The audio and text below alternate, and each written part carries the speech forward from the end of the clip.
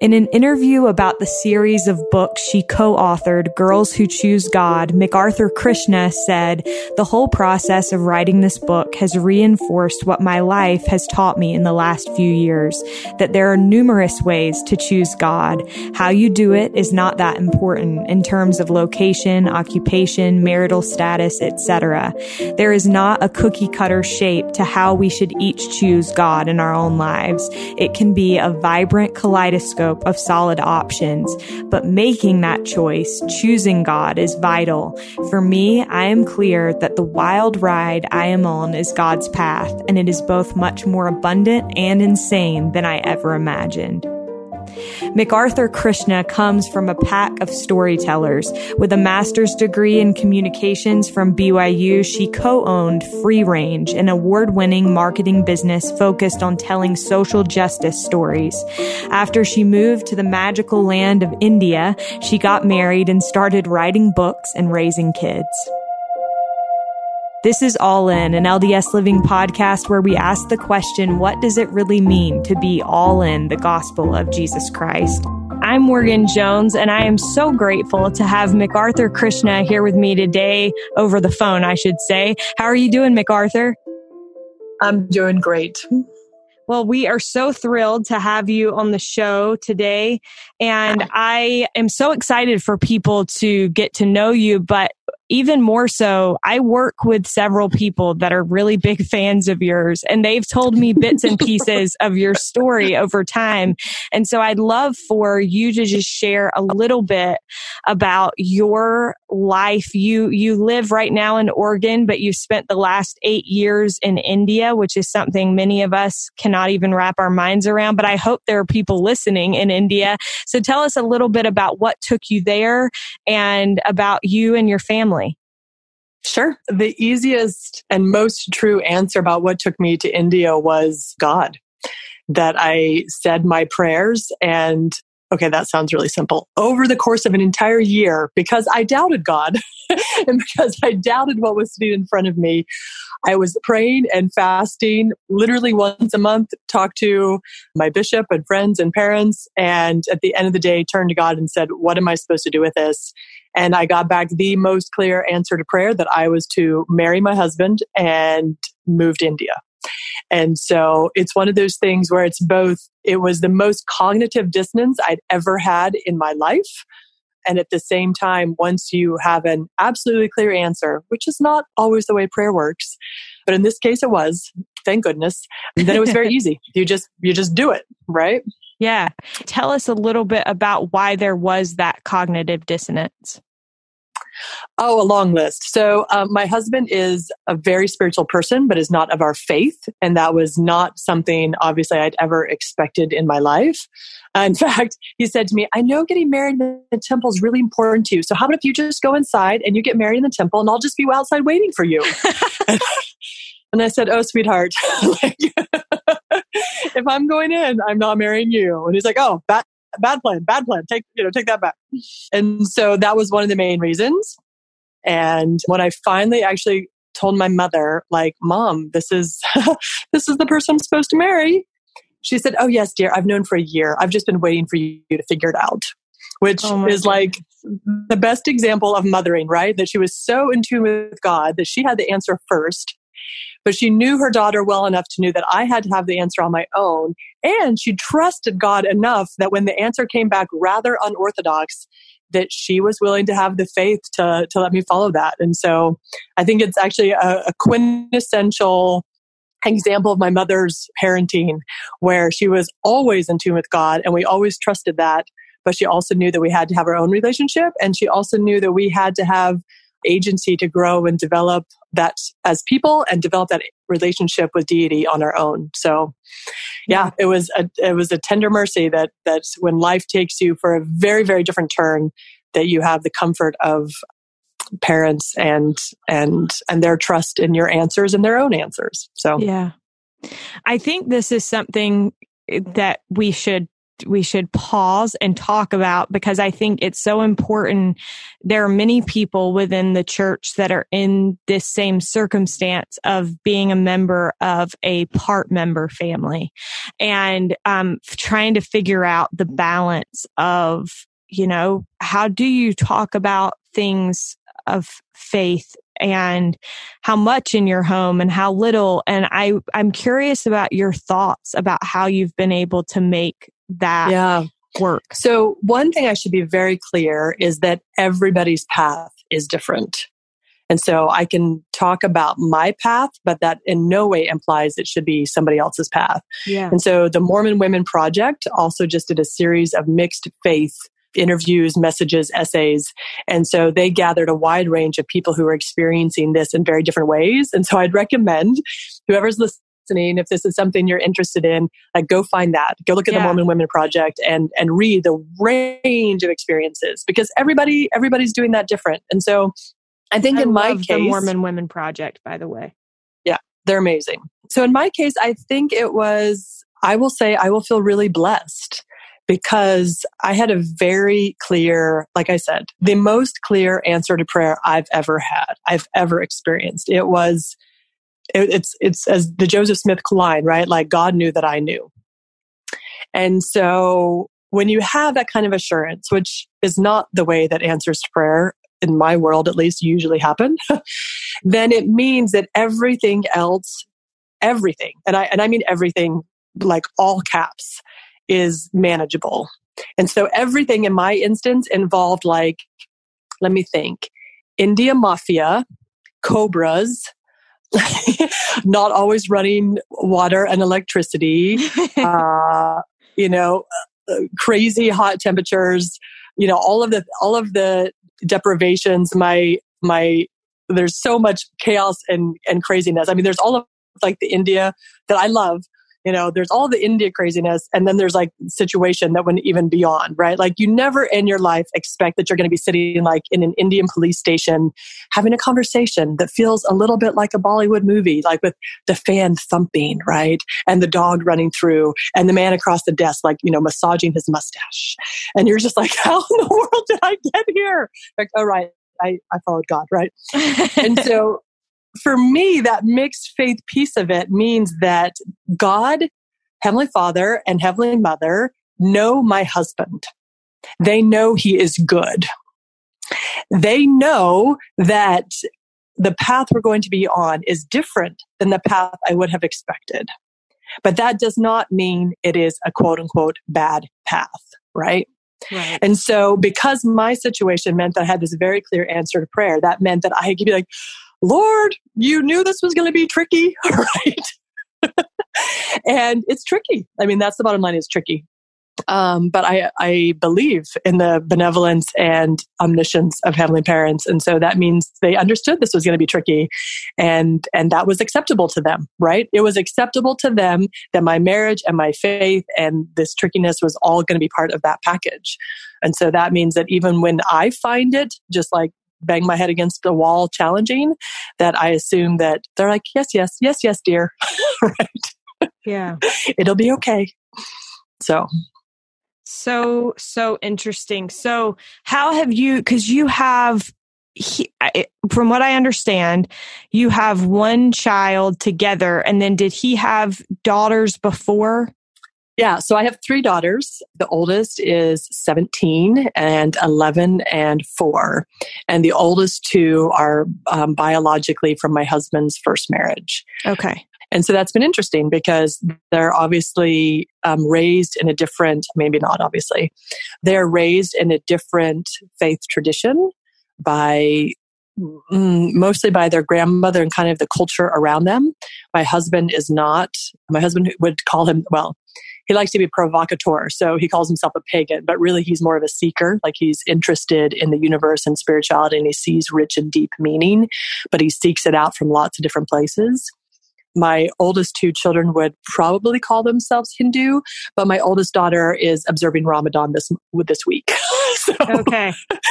It's a different set, right? It's a different set of structures. And when I was living in rural India for 8 years, the closest church was more than 400 miles away. And those are those are Indian miles, not like interstate miles.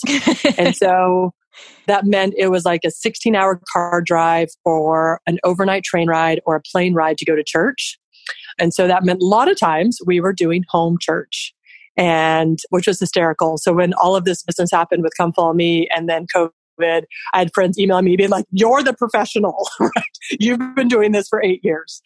And so we did lots and lots of home church. Every Sunday we'd gather and we'd have a spiritual thought and message. And that has been well, I was going to say very satisfying. It's been a mix, right? So it's not what I was used to. And it's certainly not what my oldest children were used to. And so it was a riot. My 17-year-old came to me and was like, "I don't want to do this. This is just not comfortable for me. And it's not what I'm used to." And I just started snickering, being like, "Oh, see?" And I thought I was going to avoid this conversation since I'm not a mom forcing my teenager to go to church. And so I thought I was just going to skirt that whole power struggle challenge between a parent and a teenager about church attendance, right? And here I am having the exact same conversation with my Muslim, Hindu, something, sit around the front lawn and have a family church, which is, much less onerous than, the church building kind of structure.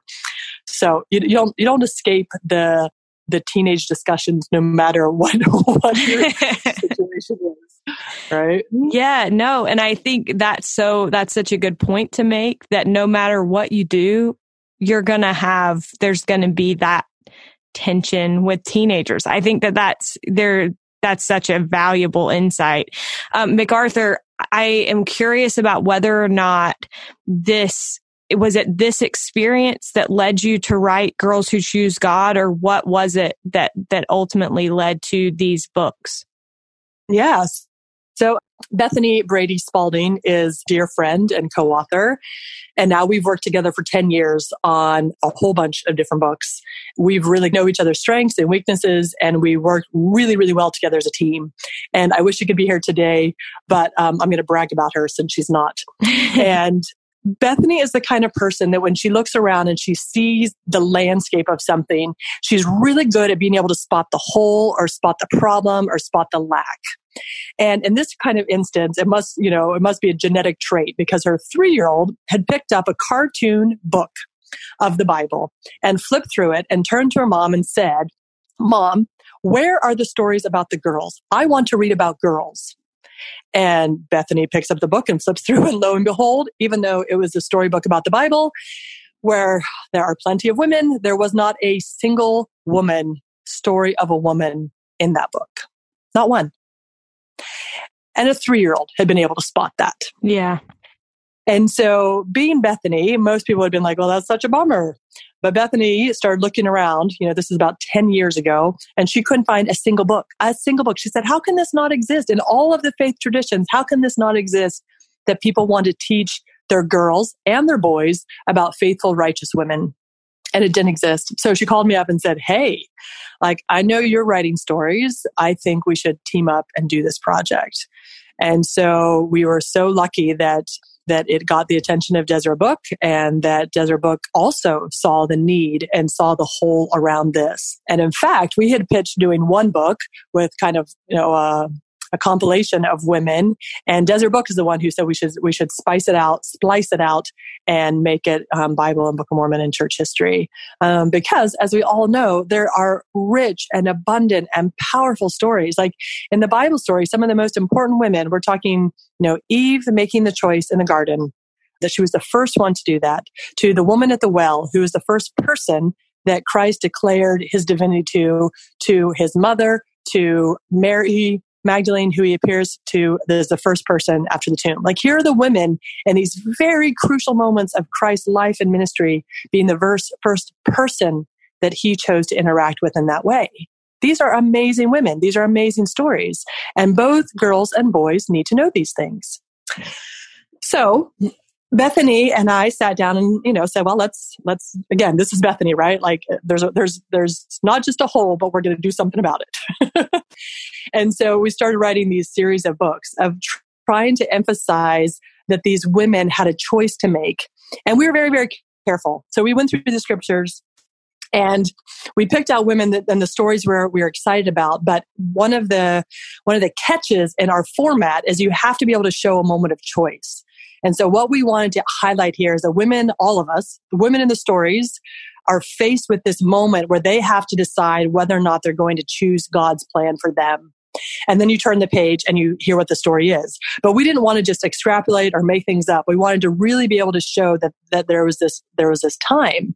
And so we were really careful when we went through and we read the scriptures and we talked about what the women had done. And of course, this is so important because each of us every day has that same question placed in front of us. And sometimes it may be a small moment, or sometimes it may be a huge moment, like whether or not you're going to move to India. But at the end of the day, like each of us has this moment, many, many, many moments where we have the opportunity to say, we're going to choose God. And so for us, it was amazing because in going through and reading these, like when we were doing the Bible version, there are stories I had never even heard of. So there was 4 young girls who came to Moses because their righteous father had died, and under Jewish law, only sons would inherit. So they're about to be homeless in the promised land. And so they came to Moses and said, wait a second, this isn't fair. And Moses took it to God. And I love this quote. God comes back to Moses and said, the daughters of Zelophehad speak right. How's that for like a divine validation, right? Yeah. And the girls get the law of the land changed, right? It's an incredible model of not accepting social injustice and using your power and righteousness and faith to go and work through the system to make sure that things change, right? That's because things are the way they are does not mean it is the way they should be. And that's an amazing concept to teach young children. So that was incredible. And then, of course, we wanted to tackle the Book of Mormon. And at first we thought, yeah, but there aren't enough women in the Book of Mormon. I mean, that's my assumption, as most of us. And then all of a sudden I was reading through and I was reading this article about all the women in the Book of Mormon who just don't have names. And I like this huge light bulb turned on in my head. And I thought, wait a second, like, of course there are women there. It doesn't matter it does matter if they have names or not, but it doesn't matter for the sake of a story, right? That we can write a book. If we can show there's a moment of choice, like in the instance of the people going to the waters of Mormon to be baptized, like those people chose to be baptized. That's a choice. We can show that. And so we were able to go through the Book of Mormon and find stories of women who are choosing God. And then we had the exact opposite problem when we hit church history because there are a gazillion women and a gazillion amounts of information and good golly. And I mean, it was just like this, sucking from the fire hose. And we were so blessed because we contacted a gang of church historians and we said, there's no way, like we can get through all of this. We are not professionals. And so they were incredibly gracious and kind and had lunches and phone calls and conference calls and like just tossed us a whole bunch of names to sift through. And then when we selected them, gave us lots of resources for information. And then when we wrote the stories, they looked over to make sure that we weren't talking crazy talk, right?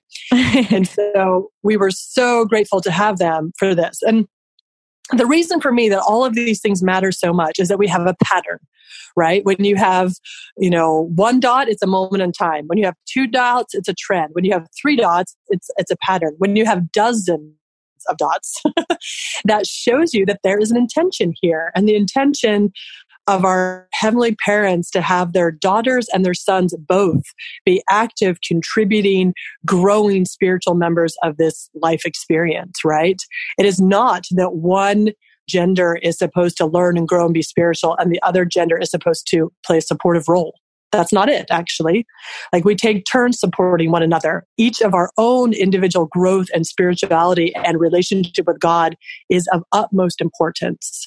And I think having this pattern of all these women through the Bible and Book of Mormon and church history is so important to show young girls that they have a model. They have a model of what it means like to be a woman who serves God. And at the same time, I hope opens it up for them. There's so much different models in these books that it's very, very clear that there's not a cookie cutter that any person should have to be. There's no way you can say, oh, look at this person's life.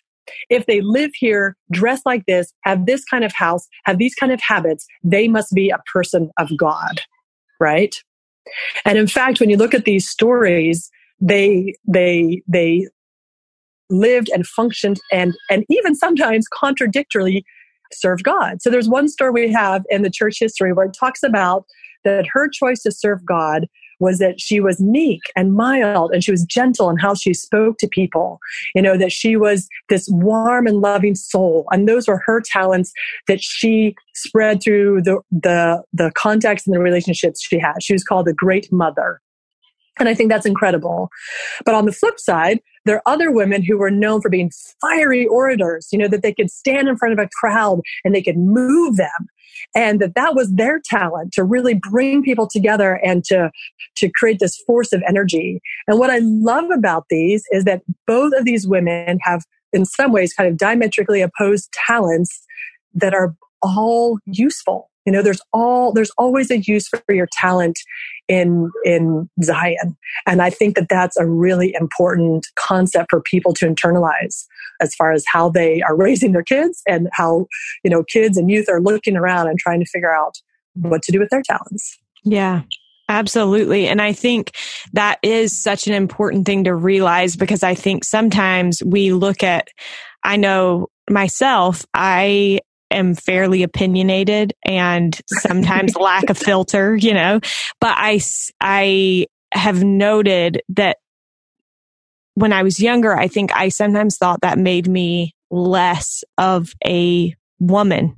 And I have learned over time that is not the case. It just means that we all have different strengths. And so I think that's such an important thing to teach children and to illustrate, this woman had these talents and this woman had these talents, and they were both incredible Lucy women. Mack Smith stood on a barrel and called out to not just, so back up. Lucy Mack Smith was elected to be the head of a group of saints moving. And there's about 80 men, women, and children.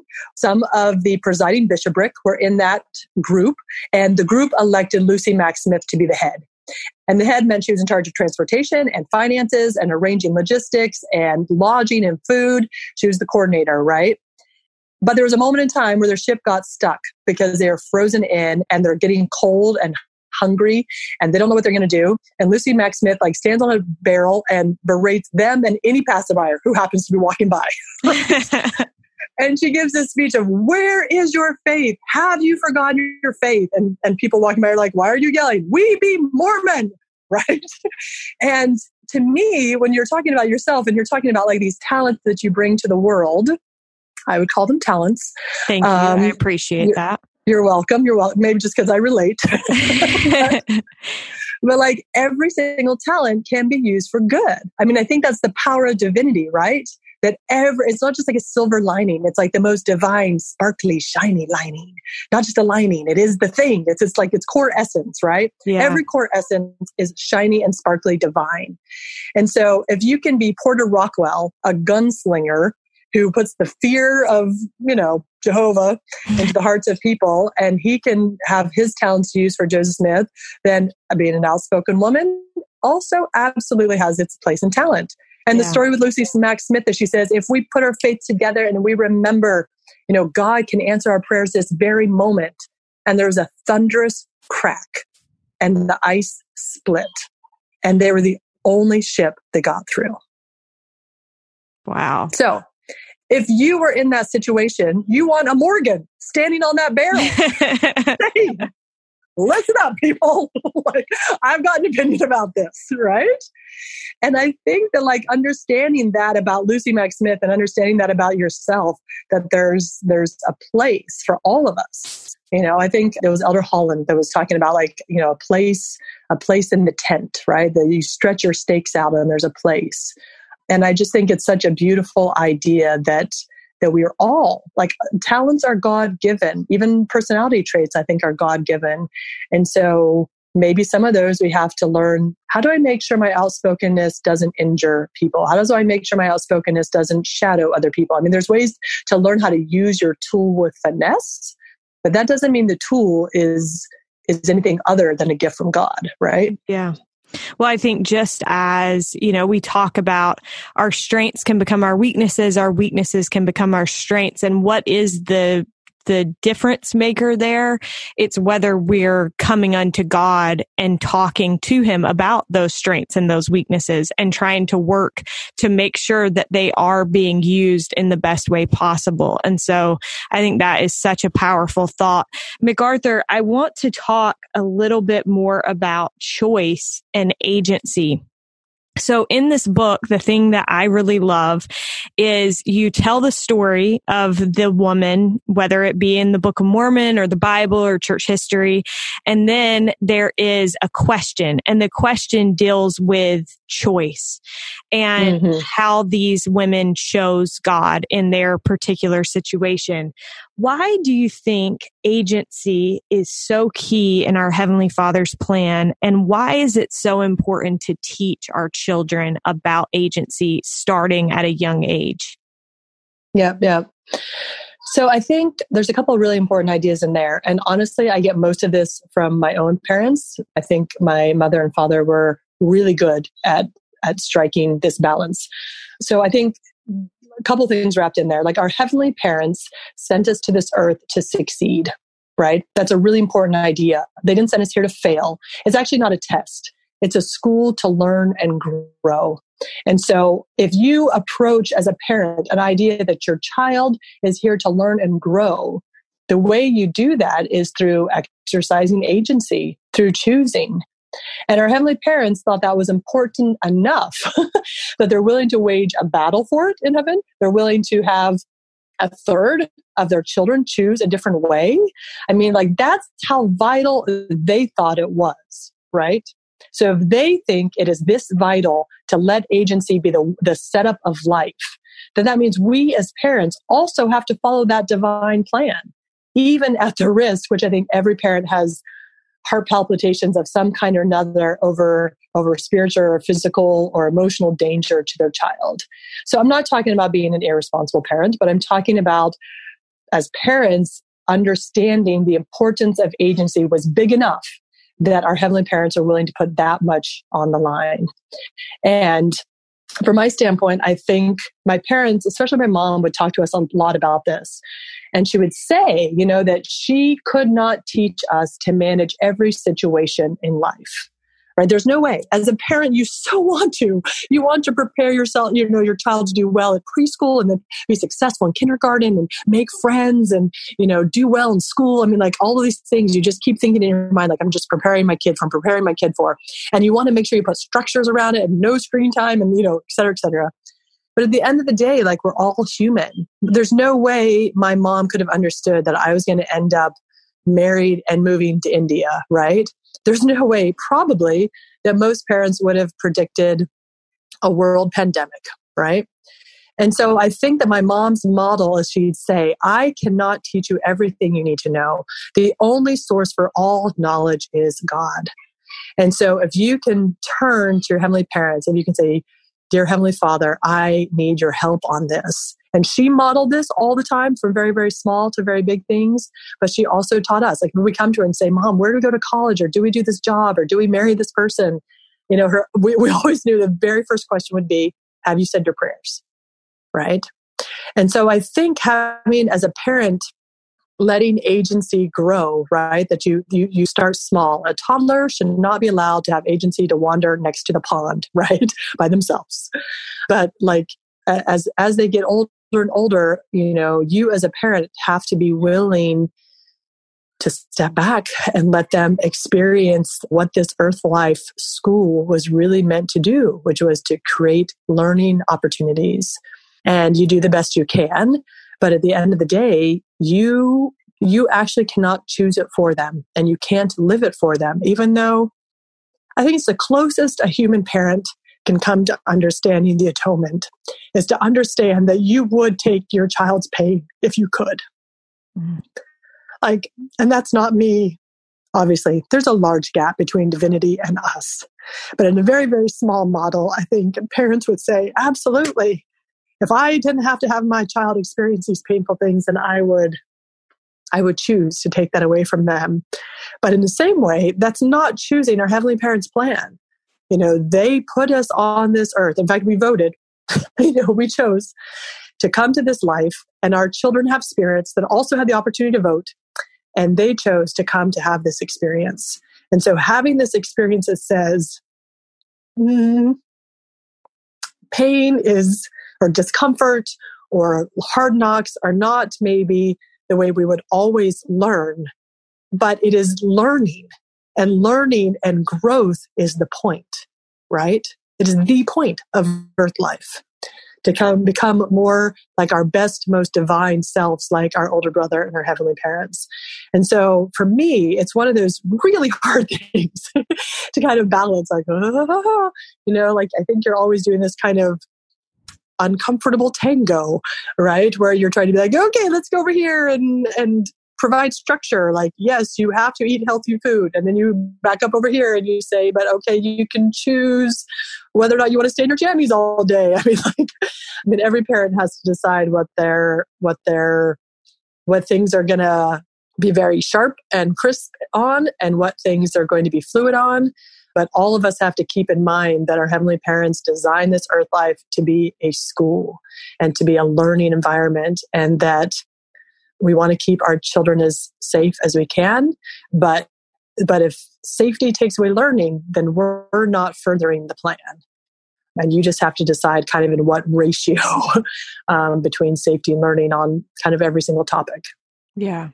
This brings up you bring up so many interesting points, but it brings up some thoughts that I've had over the past couple of weeks, just in that I think a parent's responsibility is to, one, teach their kids to be good people, and to encourage them in learning how to make these choices.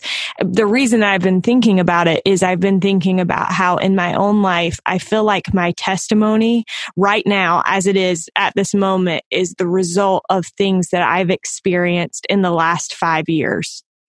And so while I think my parents taught me so many good things, I would say the most important thing they taught me was how to build a relationship with God and to receive answers for myself. Mm-hmm.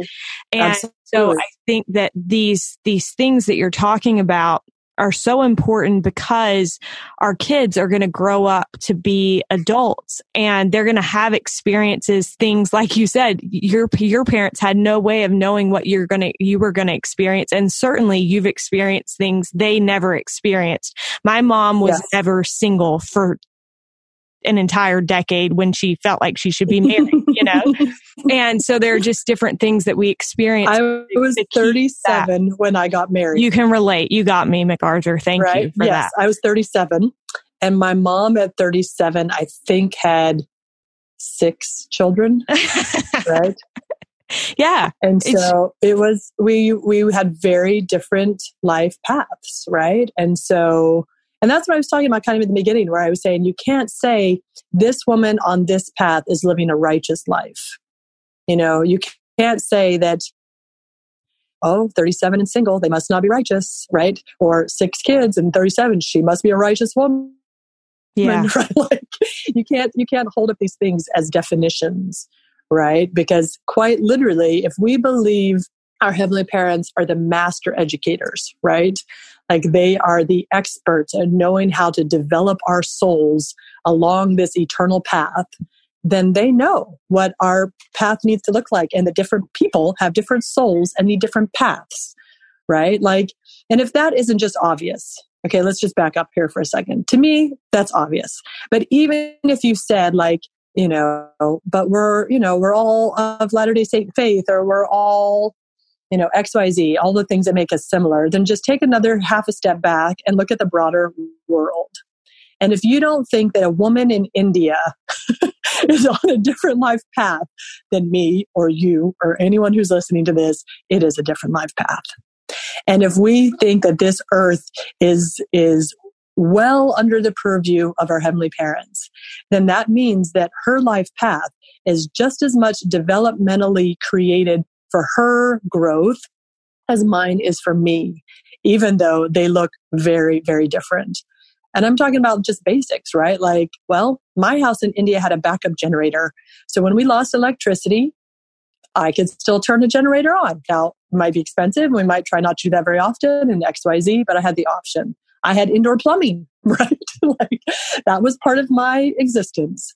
And that was not the existence of the 10,000 neighbors who lived in the village next door to me, right? Yeah. And these are kind of silly, frivolous examples, but like every single person's life is very different. And that's true whether or not you live next door to your neighbor in Daybreak, or if you live in Portland, Oregon, or my neighbors in the village in India. Like, it is, everyone's on their own developmental journey. Yeah. Thank you so much for sharing that. I have two more questions before we wrap up. But before we get to that, first of all, I just want to congratulate you. You and Bethany just won a big award. Yes, we did. So Bethany and I and Kathy Peterson, she's the gracious, incredible, talented illustrator. So talented. Yep, from the Girls Who Choose God series. Yes, we just got notice that the Association of Mormon Letters has awarded the Girls Who Choose God Stories of Extraordinary Women from Church History the Picture Book Award for the year, which is so fabulous in so many ways. And the reason I think this is so fabulous is because the association tries to pick out works that they feel are particularly representative or needed or important, And the reason that I think the Girls Who Choose God Church History book is so relevant right now is kind of threefold. One is that obviously this year we're highlighting and celebrating the restoration and the truths of what those truths mean in our lives and how that changes our life and the world. And the role that these church history women had in that restoration is significant and real. And so for us to have a chance to highlight their contributions is so important always, but especially this year as we're talking about the early days of the church. It's also significant because 2020 is the 100-year anniversary of when women were granted the right to vote as a group in America, which is a very big thing. We know that equality is divine, and men and women both participating is divine. And so for us to have this chance to mark and say, women and men both fought for this right. And some of the suffragettes that we mentioned in the book have the opportunity to talk about how they used to go to Relief Society meetings, and organize Relief Society groups into voting blocks, right? I mean, it's just such a powerful model of what tax standing to the side. It's a powerful model about what a group of women who sees an injustice in the world can get together and have the power of God to make change in the world. And so that's really exciting. And last is I think so much about President Nelson's injunction. And President Nelson has this amazing quote. I should have had it word for word here. I apologize. But he has this amazing quote where he calls upon women to step forward, to step in, all in. It's exactly what you need for this series, Morgan. He calls for all in, right? To step into their families and their communities and their world to use their talents. So when we talk about a woman who is a quote unquote stay-at-home mother, which is a silly term because no woman I know stays at home all the time. She's running all over the place, crazy busy. But if you're talking about a woman who is a full-time mom or a part-time mom or not a mom, like whatever it is, whatever situation you find yourself in, President Nelson says, now is the time to step in and use your talents. And I'm not trying to say to everybody, again, there's a great quote from conference about whether you're a 1,000-watt bulb or a 20-watt bulb. The point is, you're not the bulb, right? That Christ is our light and we aim people to him. But from my standpoint, like all of those thoughts swirling together is President Nelson and this last general conference talking about like using your talents in whatever sphere you're in to count yourself in for goodness. And so for me to have the Association of Mormon Letters say, yes, this book, these stories of the extraordinary women is also appropriate and applicable today to remind us that there's all these different talents and all these different ways that you can be a force for good, right? And I think I'm not trying to make anyone have a guilt trip. That is the last thing I would ever do. I would just say that whatever sphere you are in, you have the opportunity to be a force for good. Yeah. Thank you so much. I read I'm so glad you brought up the Mormon Women Project, because I love something that you said there. You said, I've learned that when you're faced with something that doesn't seem fair, it's an opportunity to choose to strengthen your relationship with God. Obviously, this is talking about your decision, your choice that you made to marry your husband. And that was not an easy choice for you. So what have you learned about that when something doesn't seem fair, it's an opportunity to choose to strengthen your relationship with God? And how have you seen your relationship strengthened as a result of that time in your life? Yeah, it's so interesting. And first of all, we should pause and say, my poor husband. Like he's a marvelous human. We shouldn't make it all out. They're like, oh, it was so difficult to marry him. Right? Like, poor guy. I'm sure he's fantastic. I actually wish we had him on here. He could defend himself, You should interview him. He'd be good. And he's fantastic, because I wouldn't have married someone who wasn't, right? Yeah. I was not going for I was in a meeting once and a woman said, if we're this age and single, we must be going for the dregs. And I would have stood up and walked out had my roommate not put a restraining arm on me, right? Because I do not think that's true at all. I have the exact opposite attitude. So there's that.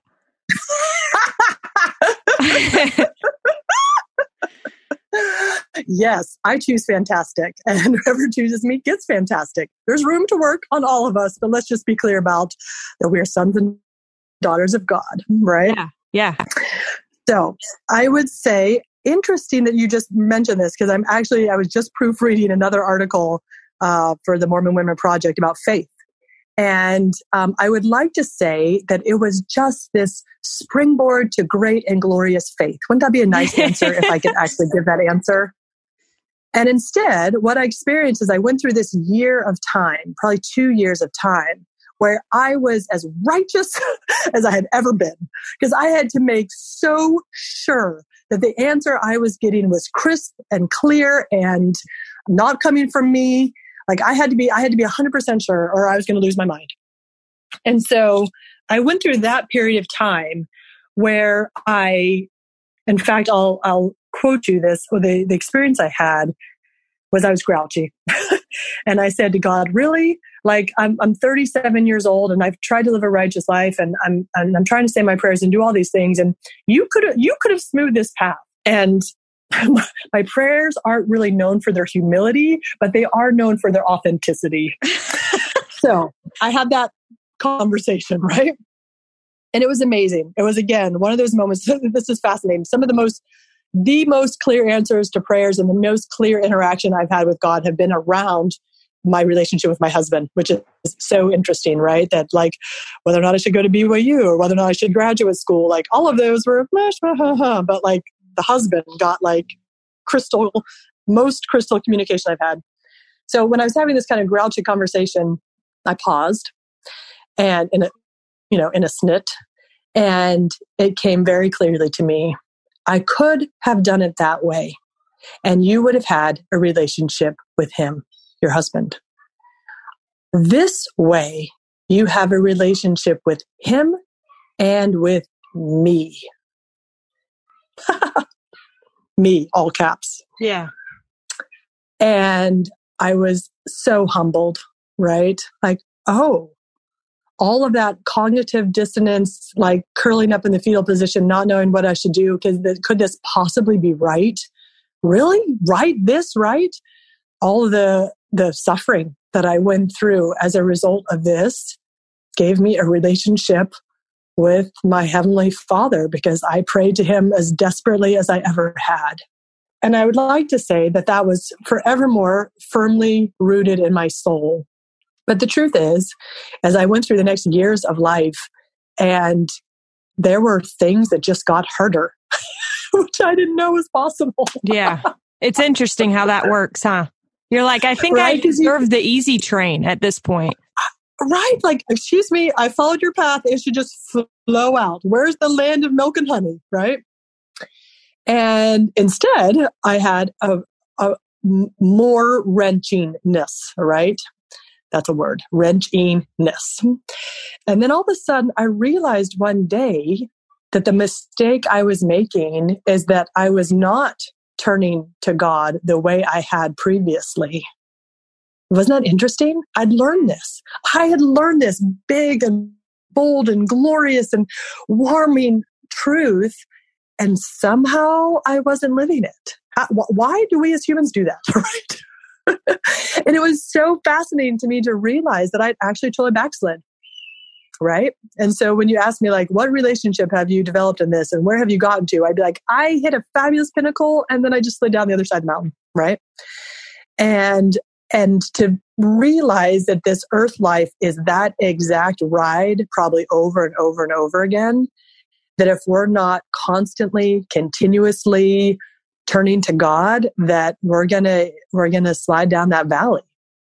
And I think that, or we do, and we're in the valley and we turn to God then, right? Like there's no time where it's not a good idea to turn to God.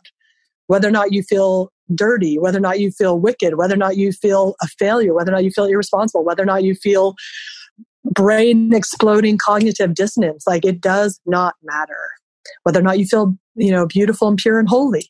All of those times, wherever you are, is the time to remember that you have heavenly parents who love you, and to it doesn't matter, I was going to say get down on your knees, but it doesn't matter. Like curl up in a fetal position, like whatever you need to do to turn to God and say, be with me, right?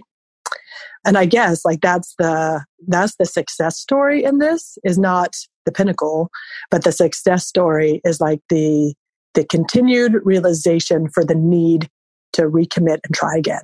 This life is about trying again and trying again and trying again, right? Yeah. And so if someone's out there listening, they shouldn't hold me up as the model, except that like, well, I've been accused of being stubborn. That is one of my strengths / weaknesses, and depending on the situation. And so if I've learned, it is learned that even if I've given up, or I've given up on my heavenly parents' plan, that they don't give up. Yeah. And that's a really important thing. That's beautiful. Thank you, McArthur. I feel like you've already taught us so many things about this, but as is customary, the last question that I have for you is, what does it mean to you to be all in the gospel of Jesus Christ? So that's a very interesting question, because it could be tackled in a number of different ways. And when I'd heard that question before, I'd assumed it was kind of all the answers I just talked about. But then something just hit my brain, and maybe this is inspiration, I don't know. And what had occurred to me is, when we're talking about being all in, what first occurs to me is like, commitment or intention, or saying, count me in, when I talk about President Nelson, step into the world, right? Like all of those big, glorious kind of banner waving things. And then the thing that just hit my brain is, all in actually means all of us is welcome. And I mean all of us as in entire humanity is welcome, but I also mean on the micro level, all of me is welcome. Mm-hmm. And so if I'm going to be all in, that means I bring my whole self. And that means foibles and imperfections and stubbornness and feistiness and opinions and energy and laziness and whatever else. And that being all in means my heavenly parents and my brother Jesus always love me. And if you know that, then it's easy. It's not easy, but if you know that, then it's possible to be all in, because all of you is welcome. And I think that is a really important idea. Thank you so much. I'm going to call it inspiration too. So there's that. McArthur, thank you so much. You are such a pleasure to talk to. And thank you for being so open and sharing so many wonderful thoughts with us. You're welcome. It's been my pleasure to be here. I sincerely hope that, to me, words matter. And I hear words that can spark my soul. And so I hope something here today is sparked for someone else. Thank you. We are so grateful to McArthur Krishna for joining us on today's episode. Be sure to check out the Girls Who Choose God series at Deseret bookstores or on DeseretBook.com. A big thanks to Derek Campbell of Mix at 6 Studios, and thank you all for listening. We'll be with you again next week.